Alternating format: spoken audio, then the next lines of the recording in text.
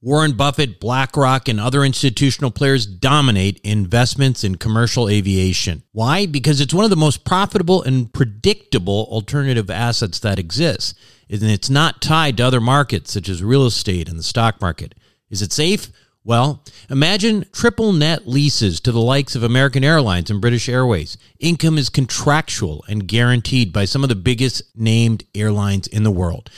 That's why this kind of investment was never available to the ordinary accredited investor. That is until now. Visit accesswealthaviation.com and check it out for yourself. Invest in an institutional team with over 200 plus years of combined investment experience in the aviation sector. Conservative investing with double-digit returns and tax advantages. That's accesswealthaviation.com. accesswealthaviation.com. You are listening to the Wealth Formula Podcast with Buck Joffrey. Get ready to change your life. Welcome, everybody. This is Buck Joffrey with the Wealth Formula Podcast, coming to you from Montecito, California. Today, before we begin, I do want to remind you that there is a website associated with this podcast. It's called wealthformula.com, where there is a wealth of information about personal finance, free books, webinars, all that stuff. And then you can get on a bunch of useful lists too, like the list to get onto our accredited investor list. If you are an accredited investor and you want to join what we call Investor Club, and you're interested in potentially deploying capital that is otherwise sitting on the sidelines, join the Investor Club at wealthformula.com. Also, if you're interested in joining our private community, make sure to consider Wealth Formula Network. This is basically a network of individuals online, but it starts out with a course with a bunch of people you probably know, like me and Tom Wheelwright and King McElroy, and talking about the basics of personal finance. Then we kind of shift in after the course into the community, which involves a Facebook group and, of course, our bi-weekly Zoom video calls. And this is probably the most exciting part for people after they've gotten a chance to get their background knowledge to really take it to the next level. Anyway, you can learn more about that at wealthformularoadmap.com. Now, as for today, I want to talk to you a little bit about what I might call potentially the next crypto revolution, the next way to potentially make ridiculous amounts of money for no apparent reason other than being in the right place at the right time, catching a wave going up, and hopefully it doesn't go back down. But you can look at this kind of stuff and say, it's not my thing, and, it doesn't seem real. I mean, I still remember listening to Peter Schiff and the Peter Schiff podcast. It was about 7 years ago. I still lived in Chicago. I was at the tail end of what I would call my Austrian economic phase. It's sort of, it's almost like a teenager phase for me in that sense for my personal financial life. But my Austrian economic phase, I still believed in everything that Peter said was true, gold and the economy is always doomed, etc. And I was sitting there at my computer listening to Peter one day, I remember, and he was making fun of something called Bitcoin, right? And he was making fun of it. It was making some waves at the time. It was making some news. It was, it was like $300. It was like on one of those upticks for Bitcoin, and people got super excited about it. But he made it sound so completely ridiculous that I never took it seriously. Even when I heard others speak of it favorably, I just ignored them. And I thought, well, you're just financially unsophisticated. What do you know? Now, don't get me wrong. This is not actually a knock at Peter Schiff. He's a very smart guy, and I don't blame him for sticking to his guns. He believes in something, almost like religion for him to be like, about the whole Austrian economic thing. Peter still thinks Bitcoin's going to go to zero. I mean, that's what he says. I mean, I don't know if he truly in his heart thinks that that's going to happen, but I know he thinks it should. The mistake that was made was not his, was mine, because, listen, there was this buzz, right? And this thing in Bitcoin that was $300 at the time. Now it's like, 37,000, I think, as the time of this podcast, at least. It's gone up to over 60,000. And I actually think it's going to go to 250,000 over the next 5 years. And I think that's a conservative estimate in my view. In fact, if I had been more open to it at that time, I would have noticed that a lot of very smart people were actually making calculated bets on this, that they felt like, maybe you're not betting the farm, but you're making some pretty significant, at that time, what would be considered asymmetric bets. And if I'd listened to them, I probably would have, taken it more seriously, but I wasn't paying attention. Okay. Now, of course, I got into cryptocurrency in 2017, so I still got it before most people, but not, 2014, 15 when I was, first hearing about this stuff. So for me, that's kind of a mistake. It was a mistake because I let what, one person ultimately said about it so influenced me that I didn't get involved and, enjoy 100x on my money. Even if I'd gone in there for a little bit, a small amount, it would have turned out to be a lot. And that didn't happen in Bitcoin. So I consider that a little bit of a mistake, again, because I wasn't open to it. And on that end, though, any mistake, especially since, I'm in the personal finance space, investment mistakes for me, they happen. Of course they happen. I am not invincible. But one of those things that I will tell you that makes me a little bit different from others is I really, really try to make sure that when I make a mistake, I understand what the mistake was and I try to learn something from it. Okay? So what was one of those lessons that I learned back then? Well, it's actually really simple. Pay attention when people get excited about stuff and when there's buzz about something new, different, because it's not always just a little fad. Sometimes it could turn into, blockchain. Sometimes it could turn into Bitcoin. Sometimes it could turn into the internet, which I still remember seeing some, I don't know, it was like some article in the Washington Post back in the 90s talking about how the whole internet thing was a big fad. Anyway, I guess not. So what is that buzz right now? Well, the buzz right now is in something called non-fungible tokens, NFTs, as the kids say. And this is a phenomena related to distributed ledgers and cryptocurrency. And many are calling the NFT and metaverse technology, and I guess their assets too, the next horizon in cryptocurrency. And it's still really in its infancy, where there's you potentially are getting in at something relatively early. Now, if you don't get it, if you don't understand NFTs, you're not alone. By the way, you should go back and listen to Ask Buck shows to get a little bit of my take on NFTs. But this is an unusual area that it's somewhat difficult to understand for some of us old fogies. But that's the reason you should be paying attention. After all, for those of you who now are sold on Bitcoin, remember the time when you didn't understand it and when you first heard about it? You might have been like me, which just sounds kind of silly. Anyway, bottom line is there's real potential here to make money. I'm convinced of it, but I'm not an expert. I'm not an expert in this area, and I kind of wish I was, because I think it's a place where people are going to make a lot of money. I did find an expert, though, and that is who we're going to talk to about NFTs when we come back after these messages. What do the Rothschilds, the Romneys, and the billionaire hedge fund managers know that you don't about growing and protecting wealth? As you might imagine, the wealthy have a few tricks up their sleeves. One strategy allows you to grow wealth tax-free at a compounding rate with no volatility. It protects your money from creditors and lawsuits, and it lets you invest the same money in two different places at the same time. How about that for amplifying wealth? To learn more, go to wealthformulabanking.com. Again, that's wealthformulabanking.com. Self-storage is a necessary evil. It's where you keep your stuff and forget about it. No wonder this stuff is so profitable and recession resistant. The Wealth Formula community, well, we've benefited from that. We've made lots of money in this space with Reliant Real Estate, one of the largest self-storage companies in the country. With an average investor internal rate of return of almost 34%, with hold times just over 3.5 years, these guys know what the meaning of velocity of money is.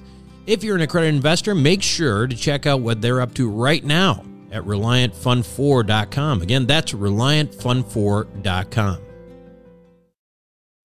Welcome back to the show, everyone. Today, my guest on Wealth Formula Podcast is Matt Fortnow. Now, Matt is an entrepreneur. He's a producer, a lawyer, writer. He's a tech expert, and he's been involved in creating the official NFTs for iconic brands such as the Three Stooges. He's the author of the NFT Handbook, How to Create, Sell, and Buy Non-Fungible Tokens. Matt, welcome to Wealth Formula Podcast.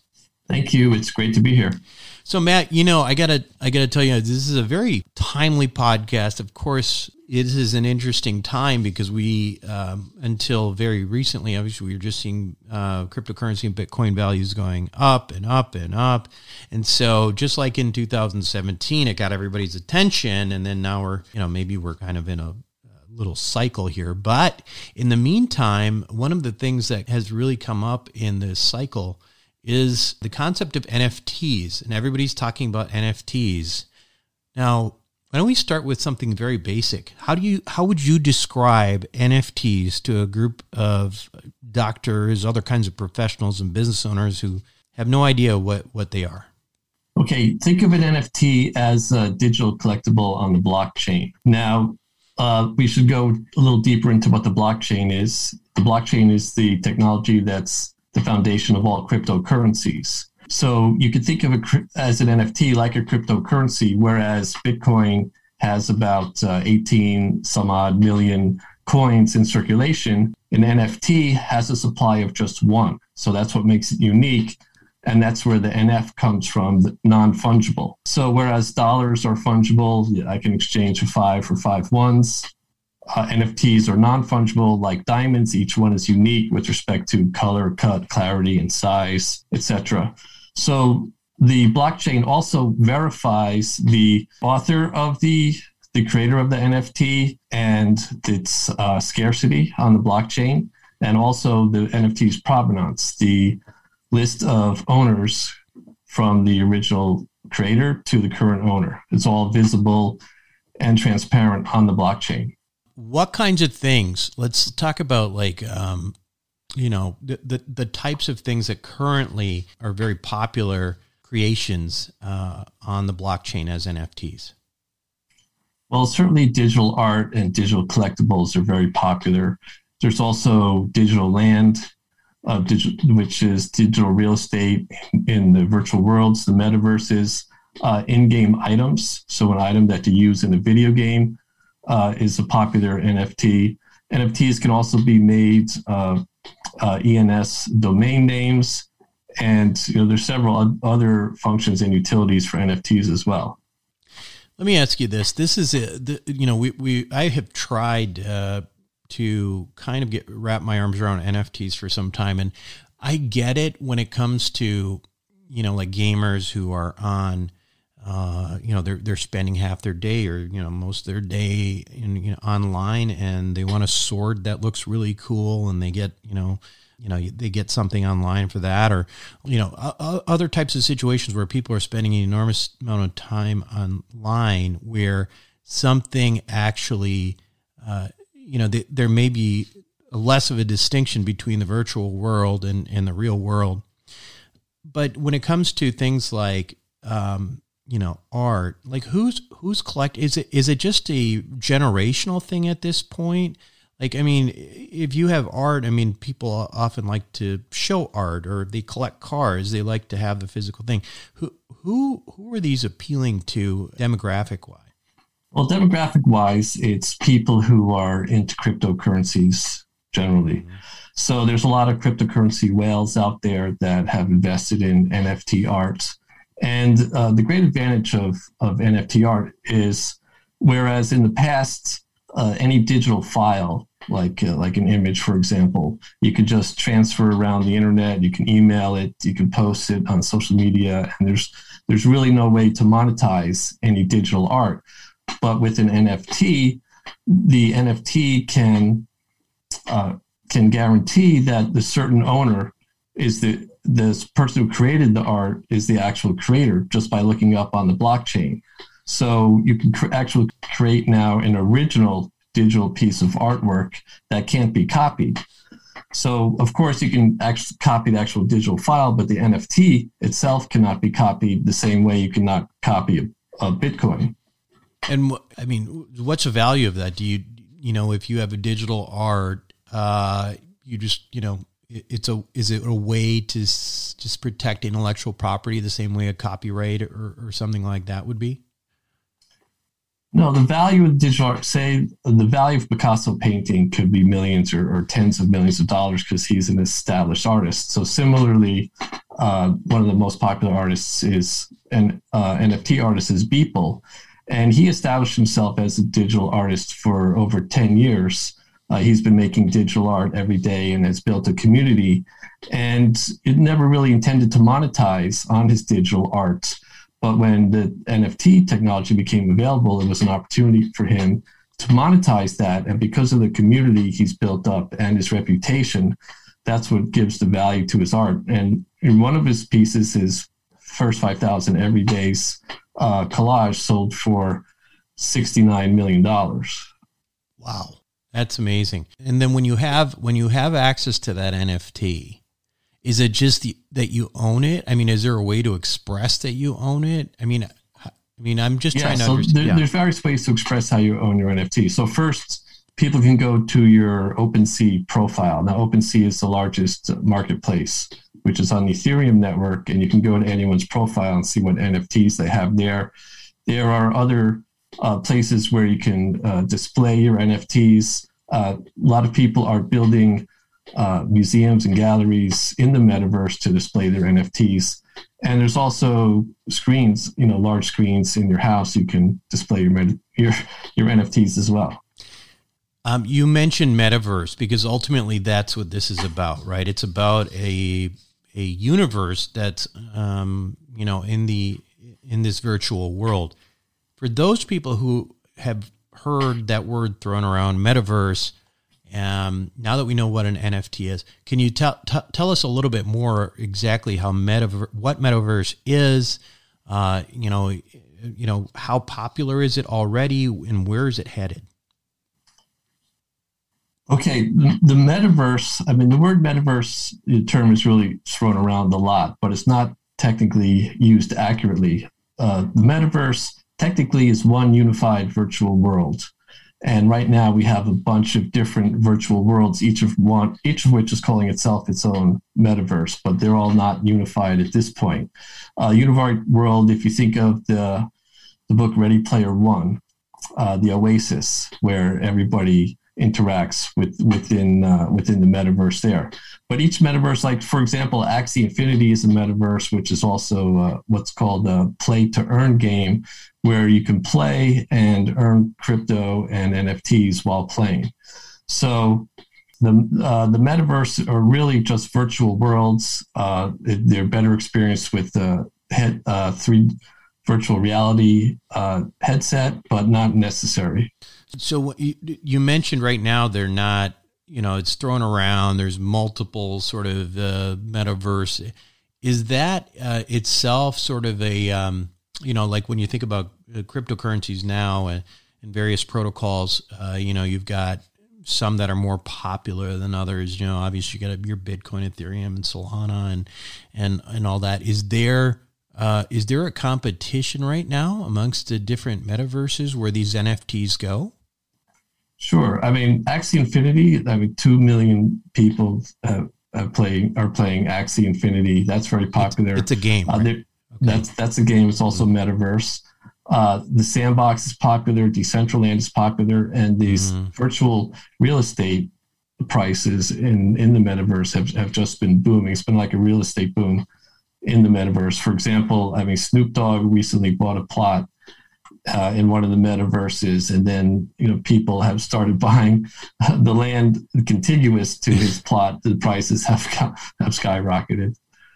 That's fascinating stuff. Okay, so let me ask you this. So let's go to some of the technical aspect of this, because with the NFTs, the different types of protocols that they're built on, does it even matter? I mean, I know right now we've got a lot of, most NFTs are probably still built on Ethereum, but, there's other protocols. Does it matter how much of that, is transferable from one protocol to another, et cetera? Does it make a difference? Is there, are some types of NFTs more valuable than the other based on the protocols, underlying protocols? Right. So the Ethereum is the most popular NFT blockchain. Now, the issue with Ethereum right now are the gas fees. Right. You may have heard that term. The gas fees are the transaction fees. Anytime you want to mint an NFT or transfer an NFT or buy or sell an NFT, there's a gas fee, and those gas fees have been very high because of the popularity and the congestion on the Ethereum network. Now, Solana is a separate blockchain, which is proof of stake, which is a different way of determining the validators for the transactions. Much less energy required for proof of stake. Additionally, the gas fees are minimal on the Solana blockchain. So Solana is up and coming, although Ethereum 2.0 is supposed to be coming out sometime in the relatively near future, which will be changing Ethereum from proof of work to proof of stake and also significantly reducing the gas fees there as well. Yeah. Does it make a difference? I mean, from the NFT standpoint, I mean, it does make a difference because, OpenSea, the most popular marketplace, is the place where, millions and millions of NFTs are sold and people have their collections there. So the collections, at this point, you can't really transfer NFTs from one blockchain to another. So you would have your Solana collection and you're separate from your Ethereum-based collection. So there would be, theoretically, they'd be in different metaverse ecosystems. Is that accurate? Yeah, you could say it like that. Yeah. Interesting. Let me ask you. Obviously, in terms of this show, it's we're there's a bunch of investors here, and you hear about NFTs and how this is, maybe we don't understand it well, but, nobody understood the internet before the internet was everywhere. And trying to understand, how do you get exposure to this market? How do you learn about it if you're an investor? What types of things would you recommend people do as learning resources, and maybe to dip their feet into investments in this space? Okay. First thing I would recommend is to read my book, because it's a complete step-by-step guide of how to create your NFTs, sell NFTs, and buy and collect NFTs. And again, that's the NFT handbook, how to create, sell, and buy non-fungible tokens, available everywhere, I assume, like Amazon? Amazon is on Audible if you just like to listen. So in addition to that, I would spend a lot of time in Discord. Discord is the popular community chat app where each NFT project has its own server and channels where you can ask questions and learn about the various projects. Now, you mentioned at the beginning of the show that the crypto is very volatile. Now it's been down the past few weeks, and maybe turning around at this point, but also at the same time, the NFTs have retained their value through all this volatility and drops. There's been a lot of huge drops just within the past week. Ozzy Osbourne dropped his crypto bats. There's a huge drop. The Alpha Kongs. Additionally, the Nut Boys, they had a huge drop this past week. So these NFT drops, these what's known as generative NFT drops are great ways to invest. The only thing is to try to find the right projects, because a lot of the projects don't take off. There's a lot of sniping that's going on as well. If you like the short-term trades, I'm more of a long-term holder, and it's just analyzing which projects would be the ones to get into. The way I do that, I spend a lot of time in the Discord. I see the size of the Discord activity, the responsiveness of the mods. Additionally, you want to see like who's involved in the project. Like, for example, the In-Betweeners project, Justin Bieber is heavily involved in that project. So see what celebrities are involved in projects, see who the whales, what they're following, what they're investing in. Mm-hmm. So who are the, where do you buy these? Where do you buy NFTs? I mean, okay. So the NFTs, I mean, you can just search on OpenSea for these collections and you can buy the NFTs that are up for sale. Additionally, if you want to get in on the very beginning, you want to get in on the mint of these projects, and that's usually done on a separate website, the official minting site of these projects. And to even get in earlier at a better price, you want to get on the whitelist for these major projects. However, there's a lot of hurdles to jump through to get on the whitelist, such as, for example, inviting a certain number of people to the Discord server and leveling up to a certain level on the Discord server, which shows your participation in that server.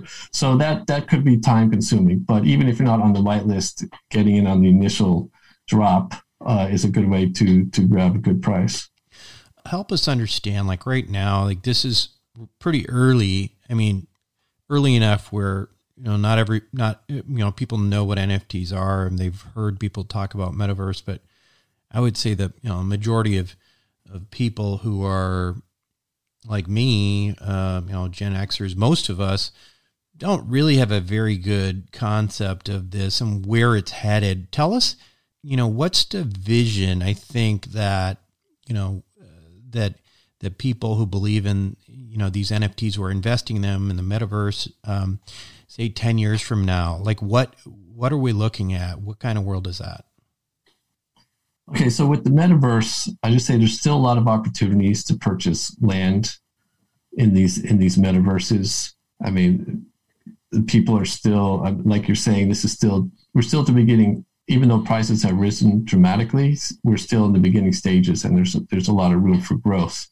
Now, where I see the future of NFTs going is the utility that the NFTs can provide. So a lot of these NFT projects, they provide access. For example, Gary Vaynerchuk's VeeFriends NFTs provide access to Gary himself and other events that Gary has. But even beyond that, NFTs that can provide utility, like it seems like currently the NFT craze is similar to the beginning crypto craze with all the ICOs in 2017, and also the beginning internet craze. All you had to say was .com and people would invest in it. But it's the real utility that has a long-lasting value. So, for example, a potential utility that NFT could provide is in the future, I believe all event tickets, for example, to a concert show, a sporting event ticket would be an NFT. And the advantage that provides is that a lot of these shows and sporting events, there's scalpers buy up huge blocks of tickets and resell them multiple times the value. And the event promoter or the sports league, they don't share in that increased value. And, people have less opportunity to get these tickets. Whereas if the tickets were an NFT, there would be an efficient market where everybody has a chance to bid and purchase these aftermarket tickets, which would be NFTs. And additionally, the concert promoter or the sports league could participate in a percentage of the resales of those NFTs. And on top of that, you have a collectible, like a souvenir from the game, your NFT that you were there. And say, for example, something historic happens at the game, then that NFT may even have some value going forward. Right. Ends up in the Hall of Fame, right? Right. That's right. And that kind of brings me to the question of how do you see, the NFT world, the distributed world, I guess, interacting with major corporations? And it's a little hard to understand for me because NFTs, when I think of NFTs and cryptocurrency, I think of distributed ledgers, not corporate America. I think about, a lot of the people owning, and with NFTs, of course, you own the one thing. So, in those situations, you would need partnerships with corporate America. And fundamentally, is that where this is headed? Well, some corporations now, like Adidas is getting into the game with NFTs, and certainly the NBA is really raking it in with their NBA Top Shot collectible NFTs. So a lot of the corporations now are looking at NFTs more as branding, community building, as more of as a marketing play. But there's still a lot of technology, especially with the Web3, which connects the blockchain to the internet, to websites. So, for example, an NFT could be used as a license for a particular software, like, for example, the crypto babies. So there's a lot of utilities that haven't really been explored in full that NFTs could provide beyond just collectibles and branding and marketing.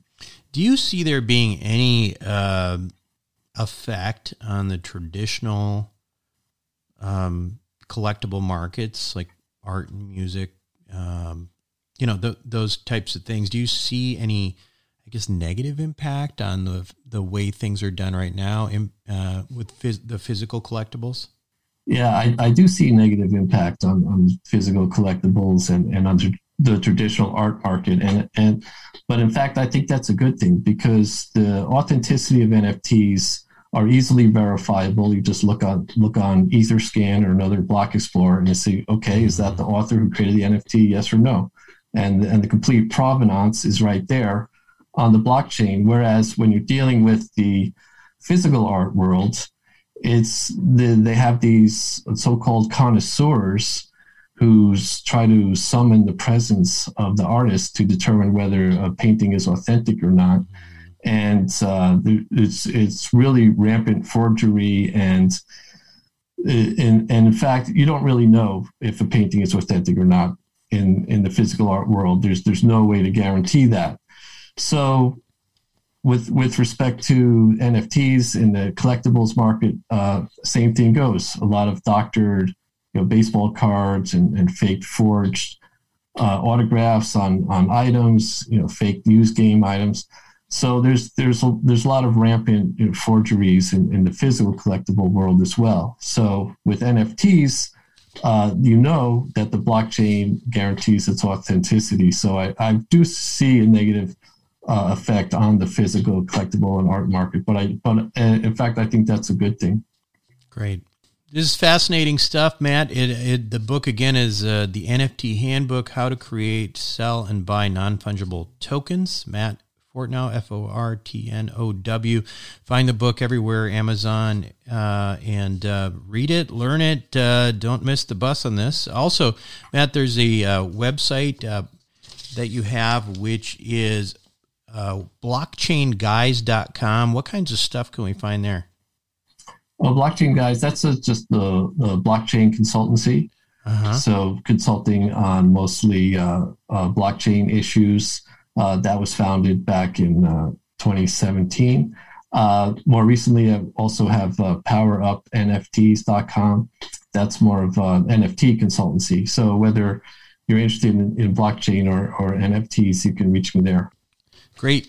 Matt, thanks so much for being on Wealth Formula Podcast. We'd love to have you back again in the near future. Yeah, thanks so much. This was great. We'll be right back. Welcome back to the show, everyone. Hope you enjoyed it. To me, again, I'm still my head's sort of spinning about this stuff. How do I get involved? What do maybe start out with the book, that our guest is talking about, and then move on from there. But I do think there's a great opportunity here. I do think this whole NFT and metaverse thing is going to end up being a much bigger part of our life. I can't even imagine in which ways right now, but it's going to infiltrate, a significant part of our entertainment, the way we do things, certainly everyday stuff like tickets and things like that. So pay attention to it, do some homework on it, But at the same time, be careful not to, start listening to, people who have no clue what they're talking about and get caught up in some of these schemes, especially in the podcast ecosystem, which is often the realm of charlatans. Of course, I don't consider myself a charlatan, but there are plenty of charlatans in this space for sure.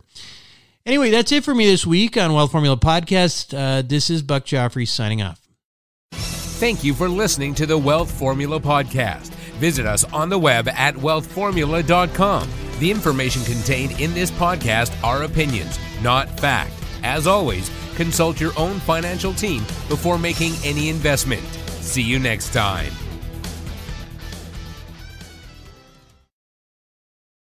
Buck Joffrey here from Sapio with Buck Joffrey. Aging might become reversible over the next 10 to 20 years. It's already being done in lab animals, so it's just a matter of time. Our challenge? To be healthy enough for when that time comes. As a former scientist and surgeon myself, my goal is to figure out how to do that and to share it with you. I wrote a book called Living Longer for Busy People that you can download for free at sapiopodcast.com. You'll be amazed at just how a few daily adjustments can add years of a healthy life for you. Again, download it for free, sapiopodcast.com.